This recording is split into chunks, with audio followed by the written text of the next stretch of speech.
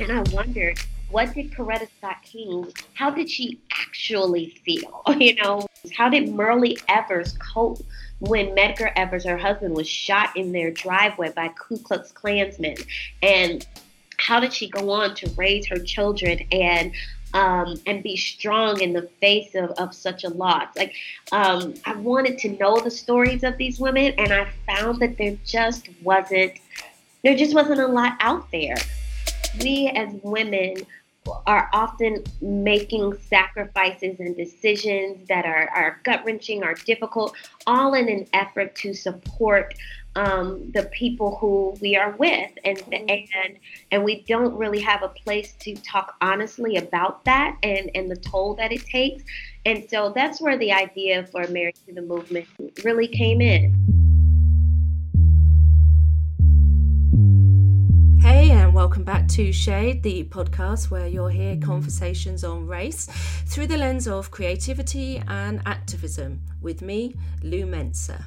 Now, we've reached season 3 together. I've enjoyed this new community we've created so much. I love your feedback, your support, and I wanted to start this show by thanking you for joining me in these conversations. Now, you'll notice some additions this season. Firstly, I'm connecting my guests, my new guests and my old guests, for a whole new segment of the show. So stay tuned to the end of this episode to check that out. And from this episode onwards, we'll be showing our appreciation with some listener gifts. So more on that at the end of the show too. This week, I'm in conversation with Educator, Diversity and Inclusion Director and mother of 5, RAI King. RAI is married to civil rights activist Shaun King.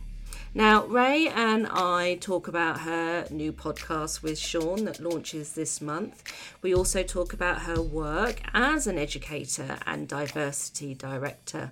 Now, RAI tells it like it is on being married to a very public civil rights activist. It's the 1-year anniversary too of the hugely successful media group, the North Star, which was started by her husband Shaun. And it includes the popular podcast, The Breakdown, and also the new show, Married to the Movement. I remember at the time of the launch, it was said, I think Shaun said this actually, that we often talk about echo chambers. We talk to people that already agree with us. Mm-hmm. But he made a really interesting point about that actually, and he said that I used to think that this notion of preaching to the choir was a problem, and we kind of use it in a bit of a pejorative sense, but I've actually grown to adopt that perspective that the choir needs good preaching. Mm-hmm. They need good information. They need good tools and they need good insight. And that quote led me to think about how we don't learn these tools at school. Right. How to speak up for ourselves, how to speak up about what's important to us. Yeah. You've decided to share your lives together in this new podcast that you're launching. So I want to talk about that show, and then we'll move on a little bit to talk about educating children as well. Yeah, well, first of all, thank you for having me. And I want to say that the quote that you shared of Shaun's about preaching to the choir, I don't often think, I think some people think my husband walks around saying brilliant things all the time. I'm just like, oh, wow, that's amazing. That's not how it happens. Every now and then he says something and I am like, oh, wow, yeah, I see why people listen to you, because that was actually really smart. And the quote that you read, that's one of those that I felt that way about. We do talk about preaching to the choir as if that is a waste of time and it doesn't matter. But listen, I grew up in church, first of all, and I sang in the choir. And I can tell you that the choir is just as messy, and the people who are in it are just as in need of preaching as the people in the pews. And so preaching to the choir is not it's not a bad thing. And to your point, we do need tools, and we don't often get these tools for how to affect change. from what we learn in school. There's a quote by a woman named Diane Nash, who was really at the forefront of the civil rights movement here in the United States. Women played a pivotal role. We don't know their names well enough. We don't know their stories well enough, and that's a shame. And actually, part of what led me to do Married to the Movement, which I'll talk about in a second. But Diane Nash talks about the fact that when kids today are taught about the civil rights movement, and they see it as a protest movement, and they think all we need to do is show up in the streets with our signs and our slogans, and those things have their place. It's a rallying cry, it's a public demonstration that, we are not okay with things as they are. But what Diane Nash goes on to talk about is the fact that we don't understand enough about what was happening behind the scenes to make those movements effective. It wasn't just the protests, and it wasn't just the sit-ins. It was the legislation that was happening, that was being lobbied for, behind the scenes by the NAACP, and lawyers like Thurgood Marshall, who was the United States' first Black Supreme Court justice. It was all of these things that were happening. It was the coordination taking place between different organizations, SNCC and the Student Nonviolent Coordinating Committee, and all these different moving pieces that people had to plan, they had to make time to think about, they had to be strategic about.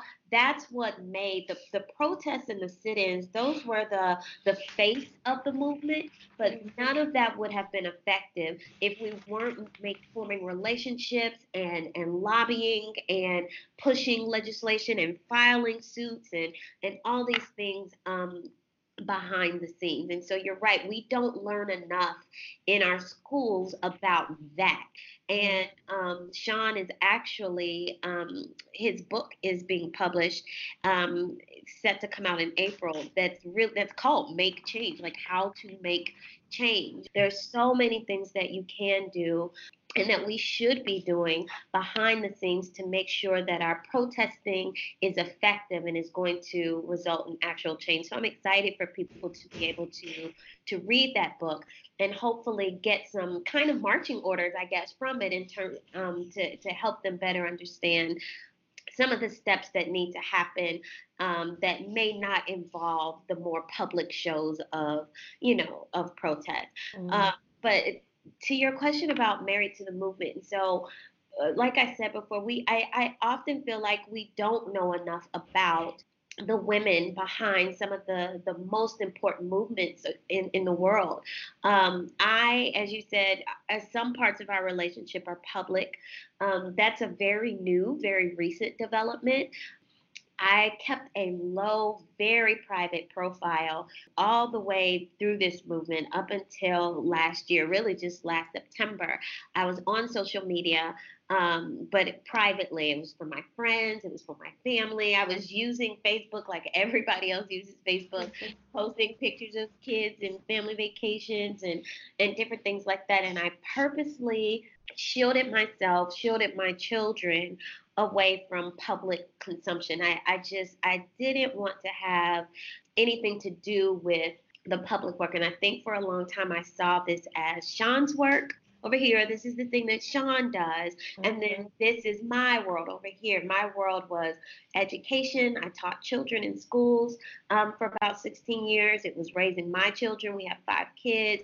It was keeping our home life, healthy and together and making sure we connected with friends. Like I saw that as my work. And so it was very siloed. And then last year, when Shaun started the North Star, and it really his public profile increased to a whole different level with the Breakdown podcast.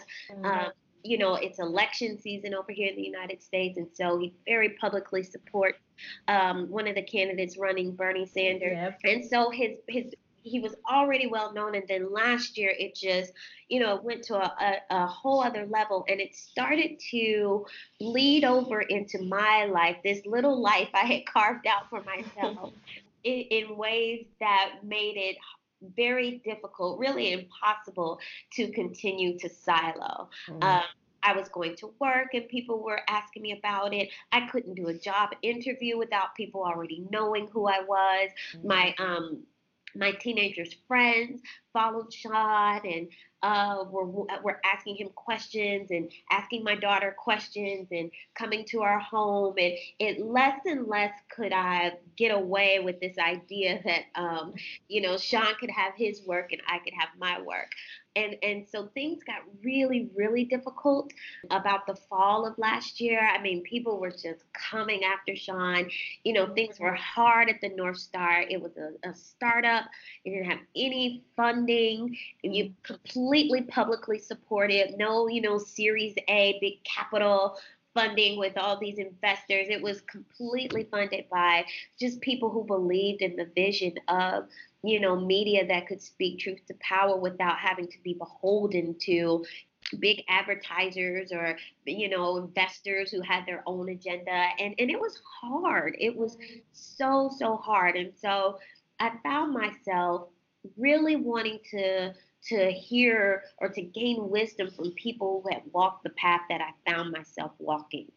And I wondered, what did Coretta Scott King, how did she actually feel, when she felt alone or betrayed or scared or unsure or resentful even? How did she deal with those things? How did Merle Evers cope when Medgar Evers, her husband, was shot in their driveway by Ku Klux Klansmen? And how did she go on to raise her children and be strong in the face of such a loss? Like, I wanted to know the stories of these women, and I found that there just wasn't a lot out there. I started listening to Coretta Scott King's book, Desert Rose, I believe is what it's called, and I got to know some of the history behind her and Martin's relationship and how they came to be together and how she was actually the one that taught him about the nonviolent movement, and she was an activist when they met, and really, he was on the path to be a preacher and maybe even an academician. He was very bright, graduated from high school and college early, went on to earn his doctorate at a time where you weren't going to find many African Americans who had access to be able to do that. Sure. And so when he met her, she was already an activist. She was already attending meetings about, peaceful protests and nonviolent movement. I still found that I just wanted a level of guidance. Like, okay, when this happened, I did this. When this thing was said about me, or my husband or my family, this is what kept me going. And so because I struggled to find that, I thought, I think that we do a disservice sometimes as women when we silence ourselves. Yes. And when we don't tell our own stories in ways that people can see themselves and their stories reflected. And I found myself wanting to have a record of this moment and this time and just my little place in it, and in case there ever came a day where somebody else wanted to know, oh my gosh, I'm in the spotlight, this is hard, I've made mistakes, how do I recover from them, how do I love my spouse, who is an activist in the midst of this turbulent time, and raise children and keep a piece of myself, in case anybody ever found themselves wanting to know how to reckon with this. Because the truth of the matter is, I believe we're all married to movements in one way or another. Yeah. It might not be, this very public political activism. But what I found when I started talking to women about this podcast and about their own lives is that we as women are often making sacrifices and decisions that are gut wrenching, are difficult, all in an effort to support the people who we are with, and we don't really have a place to talk honestly about that and the toll that it takes.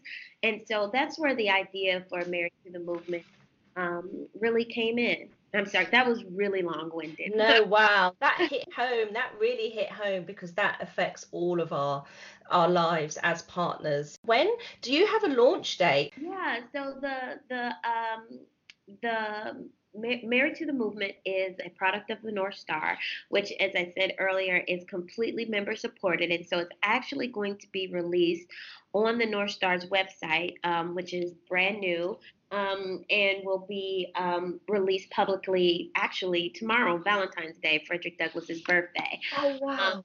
and so, as early as tomorrow, members of the North Star will be able to listen to the trailer, and then the first episode will be available next Thursday. Oh, Um, and it'll release weekly, um, every Thursday morning, for the next 8 weeks, and then it'll be available publicly after that. But our North Star members will be able to listen to it first on our website. And I was just really interested that you did mention women who have walked the path before you, and there wasn't much information about them and how they felt and what their experience was.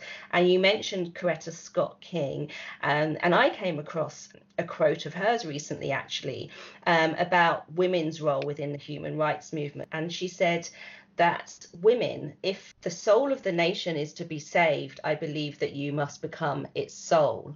That was a really interesting quote to me about the importance of women as the soul of a nation. And as you said, you were a teacher for 16 years and you're a parent to 5 children. I'm a parent also, but I'm a home educator. She's not taught how to be, at school, a critical thinker, how to challenge things, how to have a voice, all of these things. And so I got to the point where my personal little act of resistance there was decide to home educate her.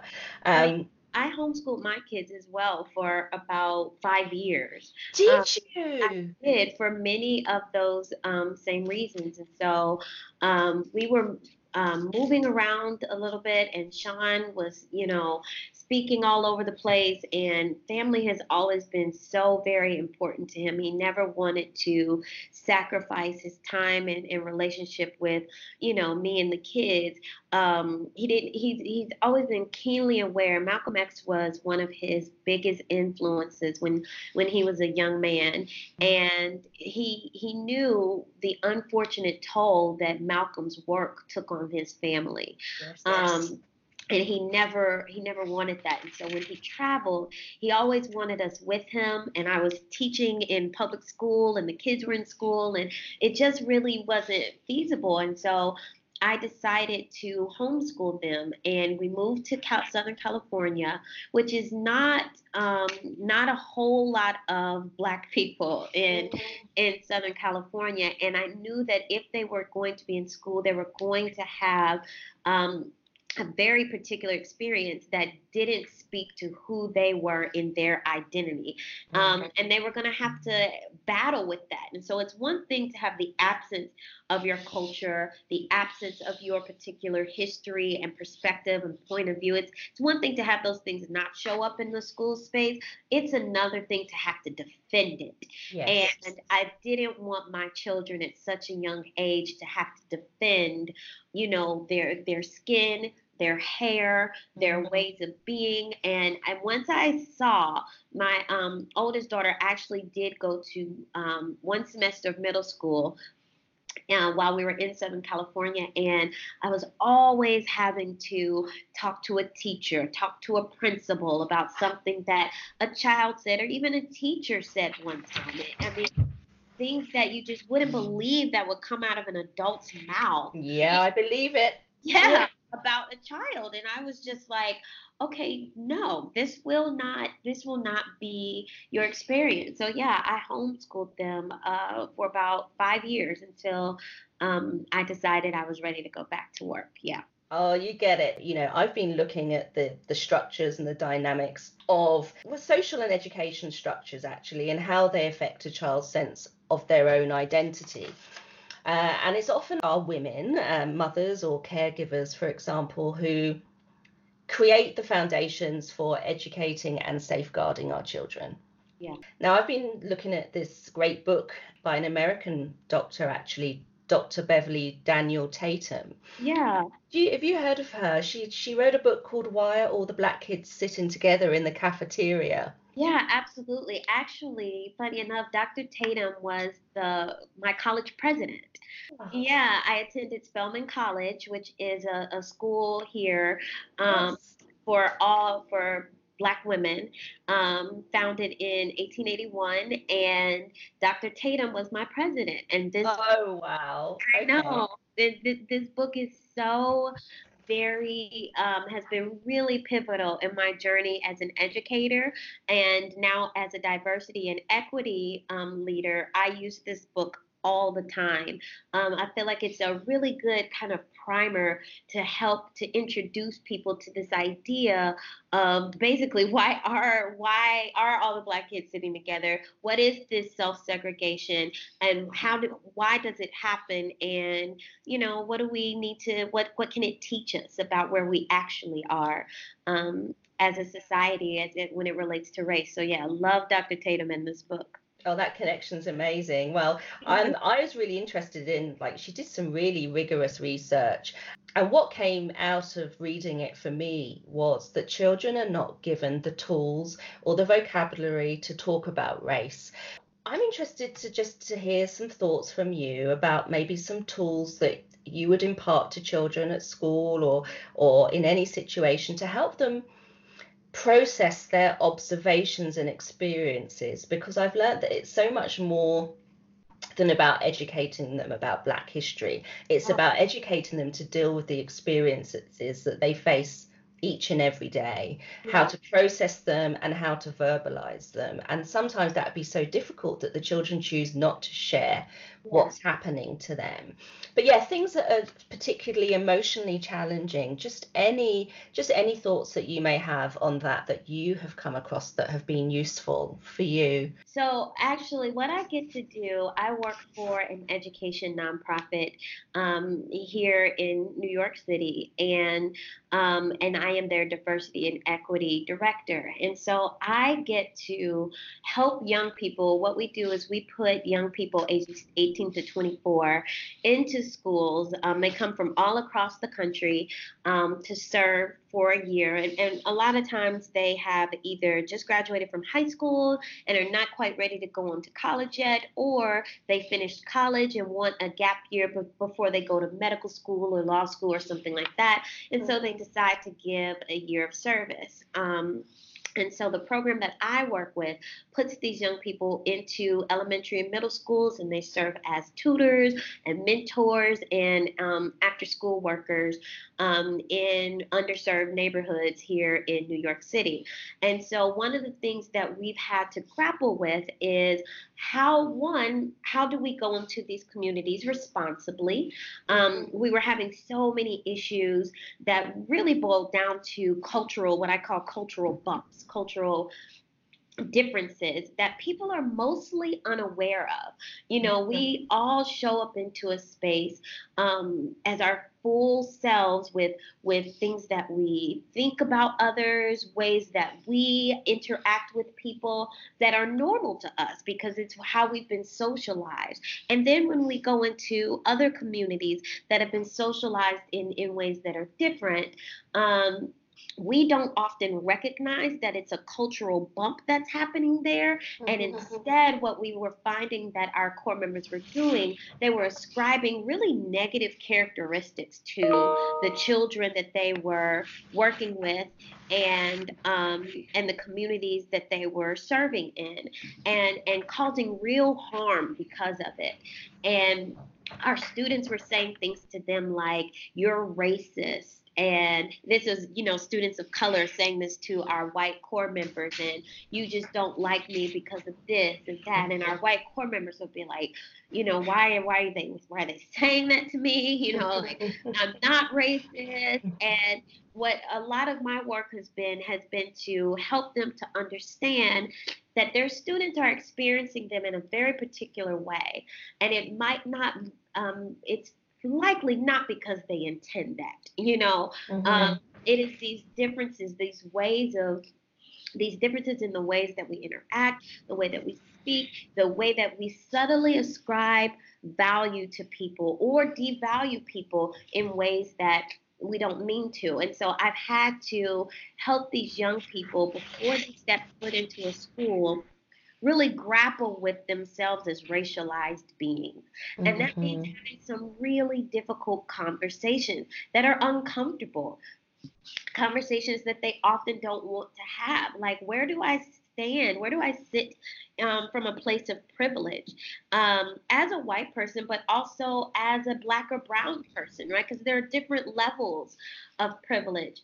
Um, what thoughts am I harboring about people who are different than me that are affecting my interaction? One of the things that I find is that for black and brown people to have these conversations, it can be really traumatizing because we are asking them to, in a lot of ways, share their pain, relive their trauma, and speak about things that they probably have not spoken about before. They may have thought it, they may have felt it, but more than likely it's somewhere in their subconscious, and we're asking them to dig and dredge all of this up, and Mm-hmm. often for the benefit of the learning of white people. And so one of the things that I have found that works really well is when I'm having these conversations, being it with students or young adults, is to have these conversations initially in affinity groups, where people are together with people who share their same cultural identity. And there's a bit of some safety in that, because you don't, for people of color, you don't feel like you're teaching. And for white people who are meeting together in groups with other white people, they get to release that fear of saying the wrong thing, that Yes. fear of offending somebody else. And they can ask their questions and they can grapple with the things that they're grappling with without having to worry about whether or not their black or brown classmate is going to be offended or put off by the fact that they asked the question that someone else feels they should know. And so I and a girlfriend of mine who travels around the country um, doing diversity work and helping companies and schools to better attend to the needs of their students as it relates to race, we both really like to start these conversations in affinity groups. And then there's a time when we find that you can bring people together once people have done their initial processing, that where you can bring people together to say, okay, so this is what this group is feeling and this is what this group is grappling with. Where do we go from here? How do we continue the conversation? And we do that also by setting some norms that say, like, we're going to have this difficult conversation. And you can do this with young children, with young adults, in affinity, in mixed race groups. But I find that setting norms for the conversation is really, really key and important. Things like, let's be prepared to accept and expect non-closure. Whatever conversation we have, whether it's a one-on-one conversation that I'm having with my child or a whole group conversation that I'm leading with my coworkers, let's not think that we're going to sit here and solve a problem today. You know, Mm-hmm. it is really about listening and being heard, and understanding the power of story, and that whatever we're processing, whatever we're working through, it's okay. And we don't expect that we're going to have closure on this event today. What we hope is that we get a little bit closer to better understanding one another. And so, like, that's one of my favorite norms: listening, to listen and not to respond. And so when children are sharing their hearts with us, um, and sometimes it gets emotional, and there are tears, and there are fears, and there are worries. One, I assure them that they're going to, that it's going to be okay. That if, especially if I'm talking to children, you know, that there are adults in their lives who are prepared to listen to them and prepared to hold space for the weight of the emotions that they're going to share. And they're not going to be judged for those tears. They're not going to be judged for that anger. We are literally here to listen and to hold space for whatever those emotions may be. And then just assuring them that we can handle it, and that it's going to be okay. When I have these conversations, like I said, with young adults, with other people's children, with my children, especially when you're talking about young children, there can be so much fear wrapped up when they're hearing stories and seeing the news about this unarmed black man being shot, and stories of Sandra Bland dying in police custody and all these kinds of things. It can be really real. It can cause a lot of fear, and I just invite them to share, like, what are you feeling right now, and whatever that is, it's going to be okay, and we're going to work through it together. That is such important work, because there is so much fear attached to talking about our experiences as children. And I really wish that those groups were available when we were young, right? Because I remember, when I experienced things, I kept them in until I was an adult. They weren't talked about with anyone else. And so that's really important work. And also, I've been reading that quite often when the black or brown person gets to the point where they need to express something about their identity within that friendship, that is usually when the friendship comes to an end. Because what they found through research is that the white counterpart usually just, wants to hang out and just enjoy the friendship. They want to have pizza and play sport, and they just want to do those things. But it's absolutely vitally important that the black or brown part of the friendship person is able to, when necessary, express whatever is happening to them because of their race and their identity. And quite often, because there isn't any support or education in verbalizing these issues for children, it's a very difficult conversation, and quite often the friendship can't evolve past that.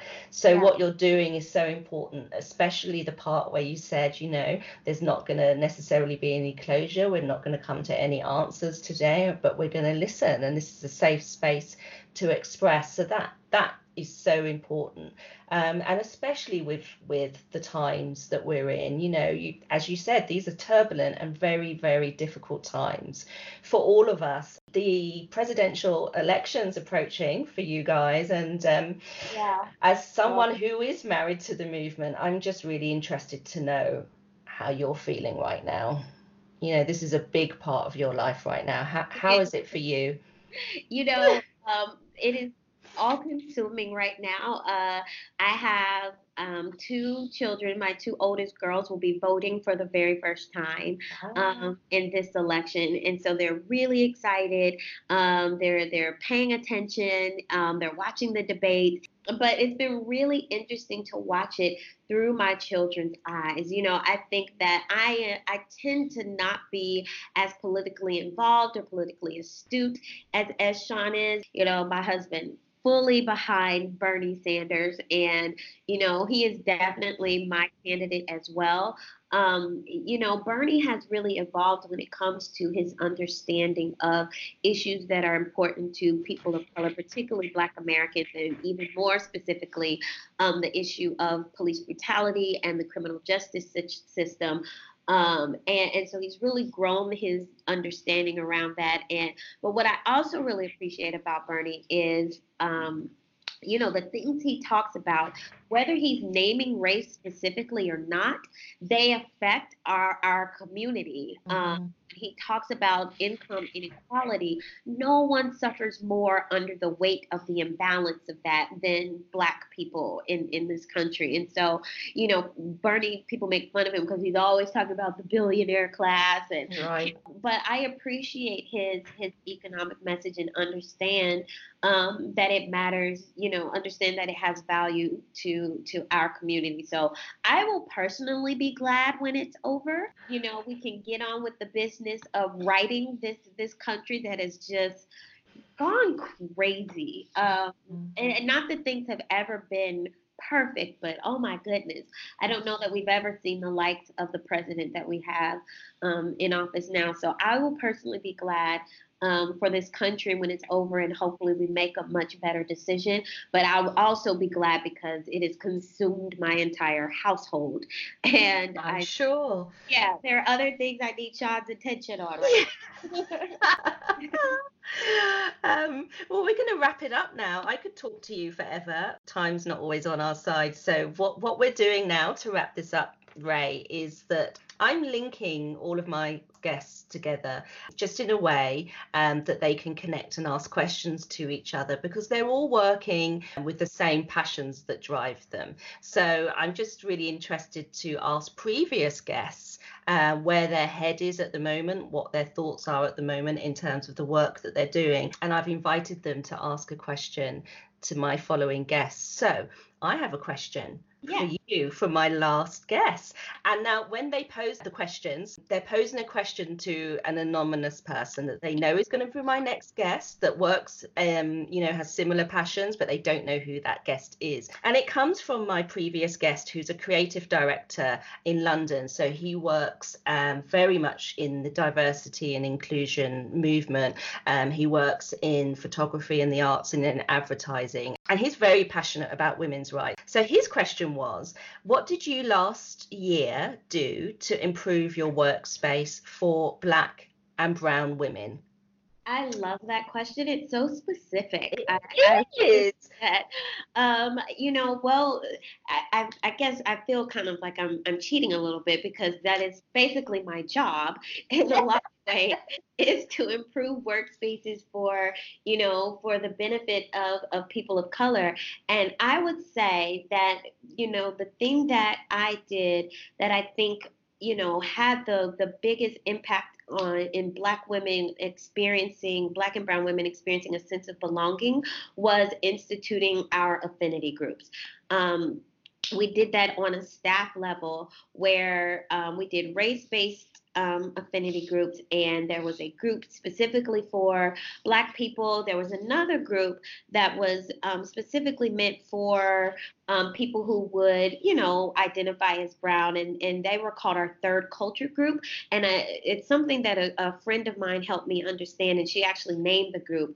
And this idea of third culture, what it means to be in a country that is different from your passport or the home country of your parents. And so you kind of grow up in their home country, the country that you're now living in, and you don't fit neatly into either one. And so you have kind of this third culture. And so we had the Black group and we had the third culture group. And for the first time, people of color in our workspace who, because they worked in different departments and did different things, had not had an opportunity to interact and form relationships, got to spend time getting to know each other, reading literature, talking about their experience as women of color in ways that they had not been able to do before. And it really, they found a lot of community in those spaces, and came to understand that they weren't alone in their experiences, and there were things that just didn't have to be explained because the experiences were shared. And it really had a positive impact on, like I said, just the sense of belonging that they got to experience. So yeah, I would say I don't know that affinity groups are the answer or an answer for every workspace, but when done well and with a ton of intentionality, I've seen them really increase belonging. So yeah, that's what I would say. That's amazing. Thank you so much. So, Kevin Morosky, if you're listening, that's the answer that Ray has given you to your question. And actually, we can all learn from that. So thank you so much for sharing that. And it's been an absolute pleasure, Ray. Thank you so very much. It's really been a pleasure. I really appreciate it. Right, so that was Ray. Amazing. I hope you're all going to check out the North Star. There's urgent and important work going on there at the moment. It's their first year anniversary, and to celebrate, Ray is kindly offering access to the North Star site for 1 month for 5 Shade listeners. So I'd urge you to look at the site to see what's on offer, as well as Shaun's article archive. There's safe, moderated discussion spaces, and there's early access to exclusive broadcasts and so much more. So here's what you have to do right now as you're listening to this. Write a review for Shade Podcast on the app you're listening to this on, and the first 5 reviews get free access to the North Star. I'll read out your review on the next show. Thanks for listening. I'll see you next time.